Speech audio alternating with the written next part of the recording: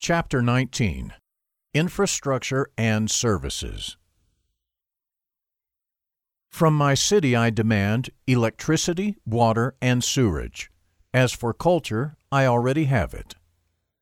Karl Kraus, author from Vienna. In an ideal private city world, the entire infrastructure would be provided and invoiced by private companies.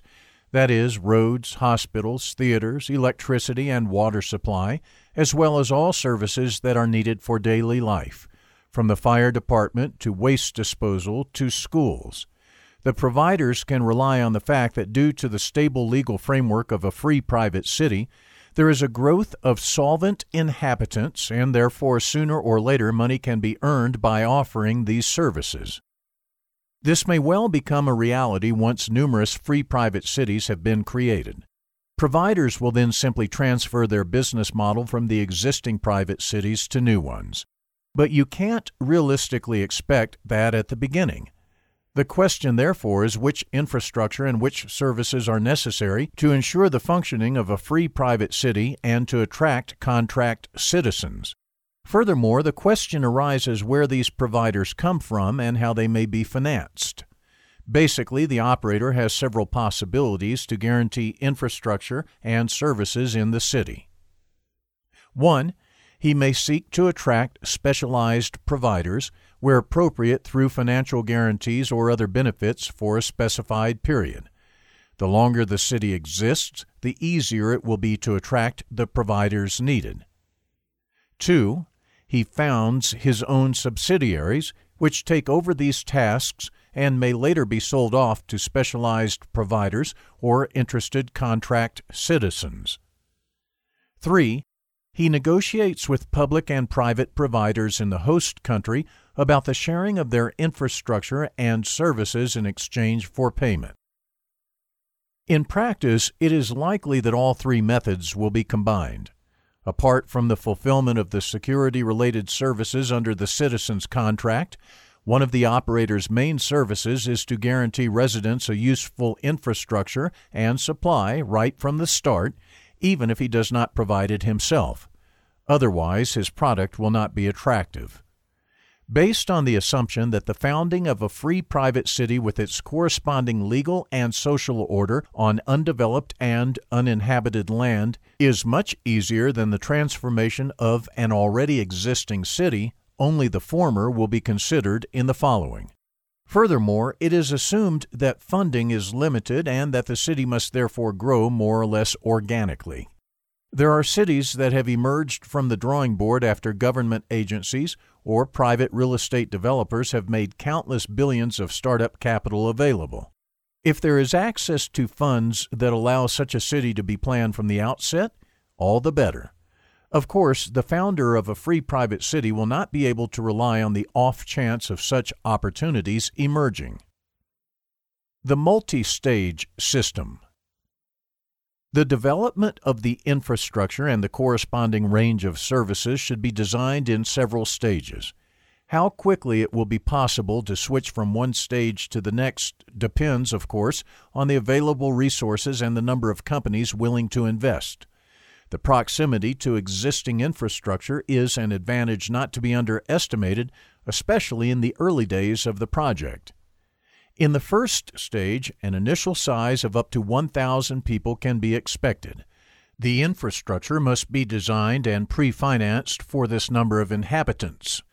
Right from the start, it makes sense to work together with experienced real estate developers who are particularly concerned with financing, the construction of residential and commercial buildings, and an initial road network. Buildings constructed in this phase, for example, for administration purposes, can first be erected in low-cost design and later replaced. The operating company will be obligated to provide police, fire department, and emergency rescue, as well as courts or arbitration panels from the beginning. In particular, fire departments and emergency rescue services can initially be outsourced against payment, provided they are available nearby. The administration building can be a multifunctional building that houses the administration, the police, courts, registers, and if necessary, the fire department and emergency services. Electricity, water, internet, and cellular coverage, groceries, and access to medical services are also required. Depending on the proximity to the existing infrastructure of the host state, the operator will try to conclude contractual arrangements with regional providers if independent solutions are unavailable or are still too expensive. In the long term, however, the city should have its own infrastructure to retain freedom of action and avoid extortion.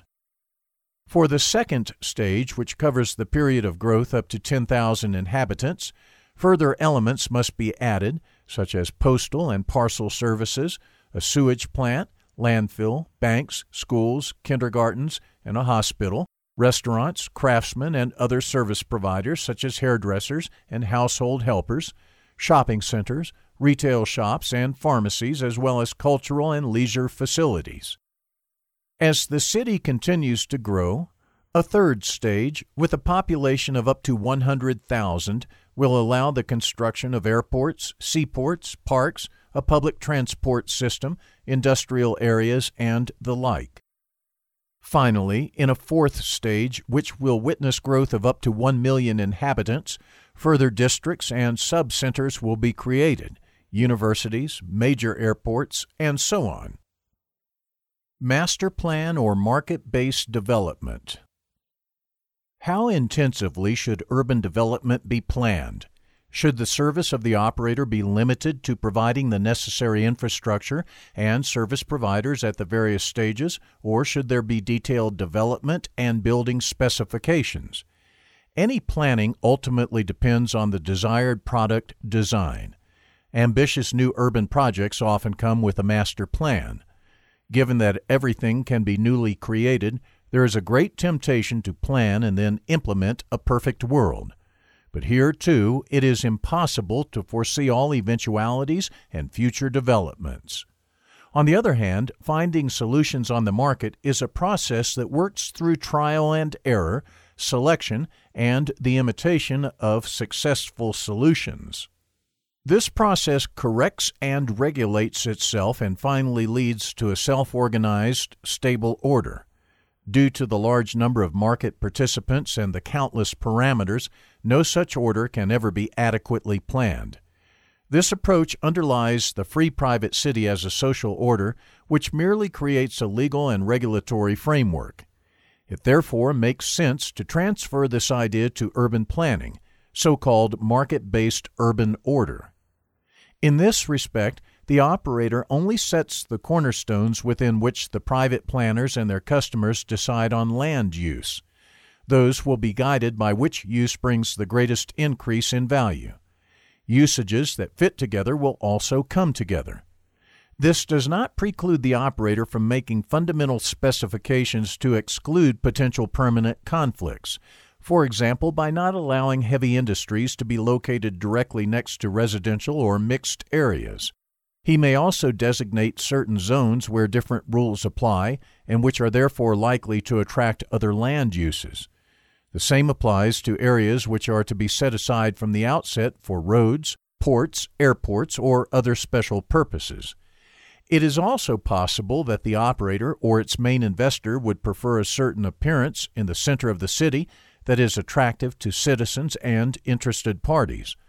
All of this can be considered by making the requirements stricter in certain areas, whereas elsewhere the market-based urban order is given room to develop.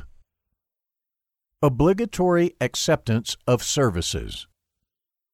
Since the guarantee of security and liberty is the main service of the operator of a free private city, the duties of police, administration of justice, the fire department, and emergency rescue are the direct responsibility of the operator and are to be anchored as obligatory services in the citizen's contract. However, the assignment of private subcontractors can also make sense in these areas. In particular, the city will then not have any pension obligations, a position that is currently pushing many municipalities to the brink of bankruptcy in times of increasing life expectancy. There is also the question of how the other necessary services are offered, such as water supply and waste collection. The complete freedom of choice for such services leads to a free rider problem. If waste collection is not an obligatory service, then some citizens will save money by disposing of their garbage on the streets at night. Now, the operator could contractually require every citizen to present a waste collection contract. In this case, however, he must also verify the continued existence of the relevant contract and also ensure that no pro forma contracts are concluded with dummy companies that, in reality, do not offer sufficient services.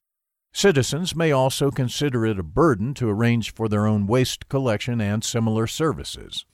The bottom line is that this situation can lead the operator to include this service sector and possibly others in the mandatory package.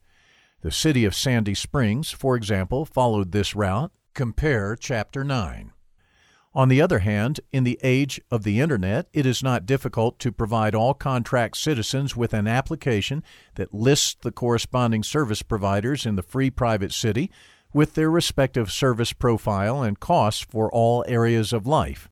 This is then also a service of the operator, but the selection is ultimately made by the citizens, who are liable to provide evidence for certain areas: motor liability insurance, waste collection. The market will show which approach will ultimately prevail. Roads could be designed as toll roads so that they are self-financing and the city operator is relieved of the corresponding investments. It is also possible to hand over a whole district to real estate developers with the obligation to provide the corresponding road maintenance. It probably will not work to turn even the smallest alley into a toll road. Both providers and users would reject such a scheme as unprofitable and unbeneficial.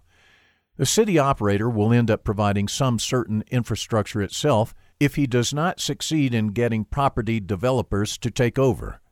The cost for this would be covered by the annual contribution or by other sources of income. If toll roads exist that have a geographical monopoly, for example, the only access road in a narrow valley, there will be no getting around a certain regulation. Otherwise, the provider could blackmail the free private city with exorbitant tolls. A similar problem arises with de facto pipeline monopolies, such as with the water supply.